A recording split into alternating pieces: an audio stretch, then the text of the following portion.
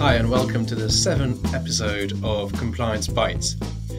Today, I'm delighted to welcome Rebecca Hall, who is involved in the financial services industry since 2015, has been a compliance officer, and is going to talk to us about the specificities of ICARAs. I'm delighted to have her on because she has all the technical and pragmatic knowledge to answer all of the questions I have for her today. Rebecca, welcome. Thank you, Drew. So, ICARA. What I want to know is, does it all stem from the IFPR regime? Exactly, yes. So all MiFID-proof firms are subject to the Investment Firms Prudential Regime, or IFPR as we say, and this was as at the 1st of January 2022. All of these firms will be subject to completing an ICARA for the first time. So, what is an ICARA in layman's terms? Sure. So the ICARA is the firm's internal capital adequacy and risk assessment. This will focus heavily on the risks a firm has to itself, its clients, and the market that it operates in. The ICARA will also include a wind down plan, which will focus on the recovery, an orderly wind down, and a disorderly wind down of the firm. So, it sounds as if an ICARA is a bit like an ICAP. How should it be treated differently? Yes, so in effect, they're fairly similar documents. The ICARA is effect the ICAP on steroids. Although both will be subject to ongoing review by the governing body, the ICARA will also be monitored by the FCA by way of annual return, this being the MIF 007. We'll talk about that more a bit later on. Again, on a surface level, the ICARA will need to be updated annually or upon material change. Therefore, it's treated more as an ongoing process. The FCA really expect firms to treat this as a holistic risk management centerpiece tool, which firms should monitor. Okay. So in effect, I've heard clients think that this was much heavier than an ICAP, and you say it's an ICAP on steroids. So, what parts of an ICAP can be brought into your ICARA, and what parts are new then? Sure. So around 30% of the ICAP is translatable material into the ICARA. The key areas which firms who would have previously been required to produce an ICAP, though those key areas which you can now translate into the ICARA will include the business strategy, risk management, governance, and stress testing as well. So, from that, what are the key components of the ICARA? Yes, there's a few things that firms need to keep in mind when producing their ICARA for the first time.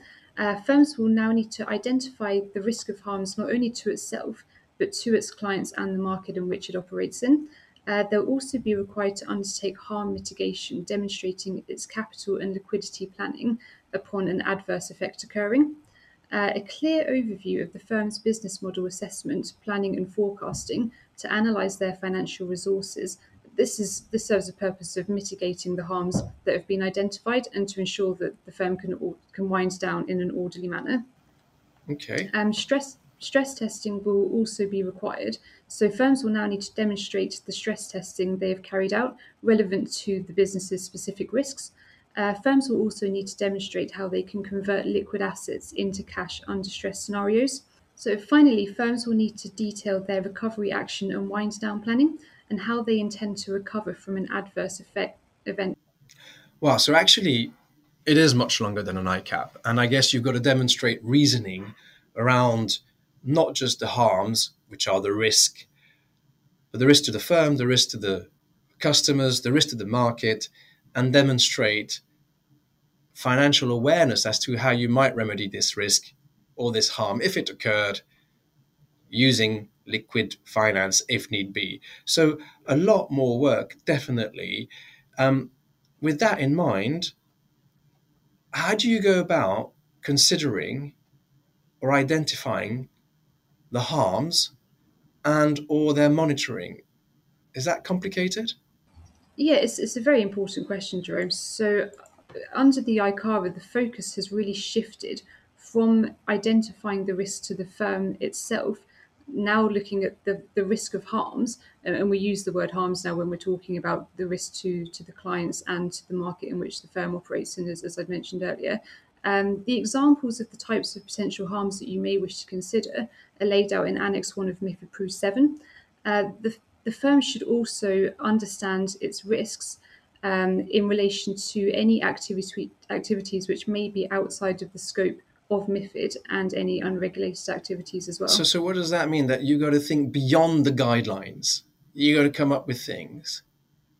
Yes, exactly. So there's many things which firms will need to consider. Some examples of this could be, failure of a custody or a banking counterparty, and obviously you would have to understand your mitigating factors with that as well. Things like fund underperformance too could be a risk to yourself, to the market, and the clients as well.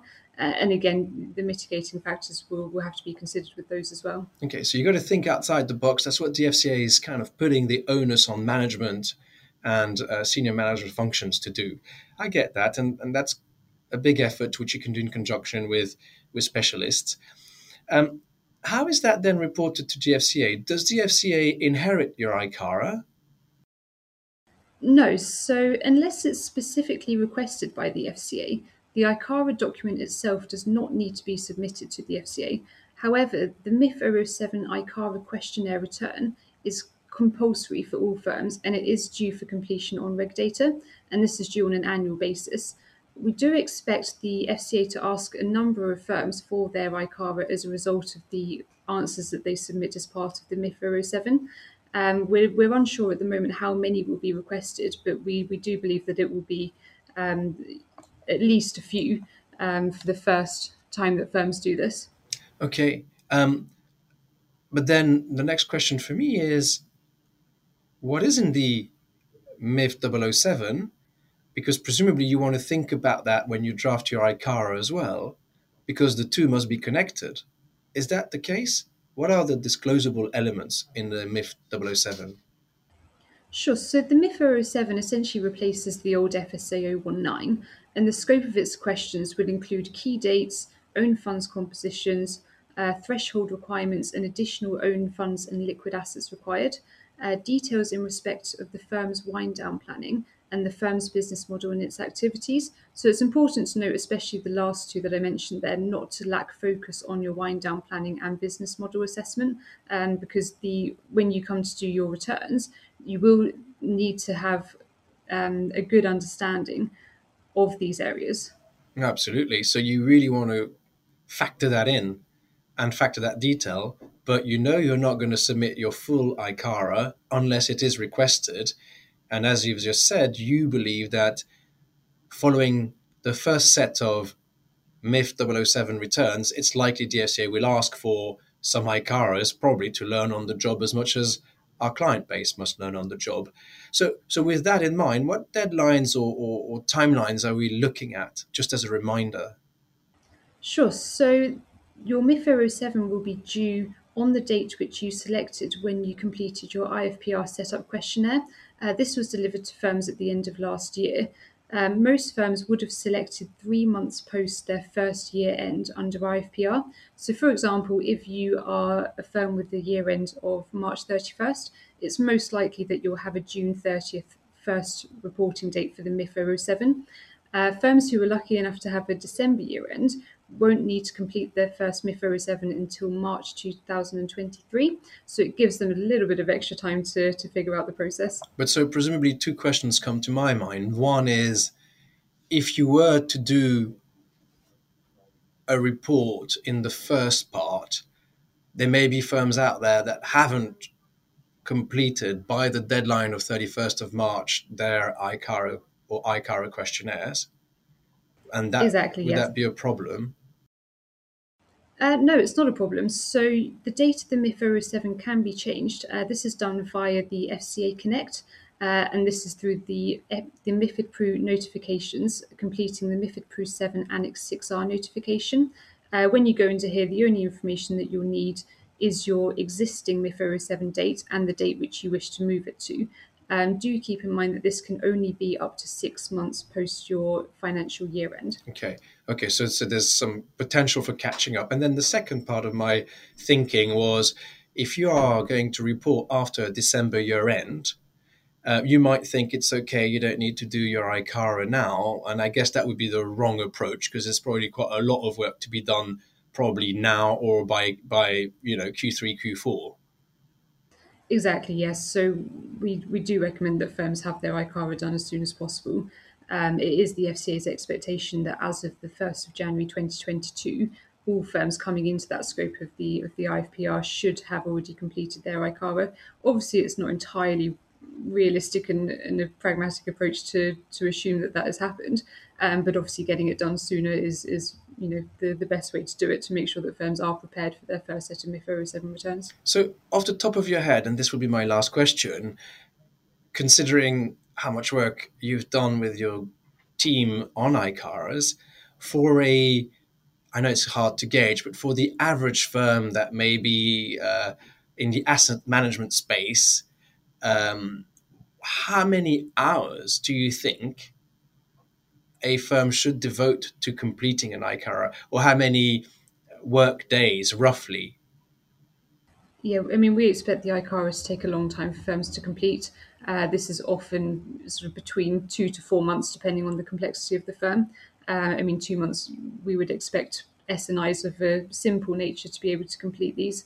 Non-SNIs, and especially larger non-SNIs who have additional requirements such as the reverse stress testing, they will have much more work to do, especially those with extra business lines as well, or multiple business lines. It's probably going to take around 4 months to complete. Okay. Well, thank you so much, Rebecca. Thank you for your time. I'm sure this will be very useful information to all our listeners, and wish you a very good day. Thank you very much, Jerome.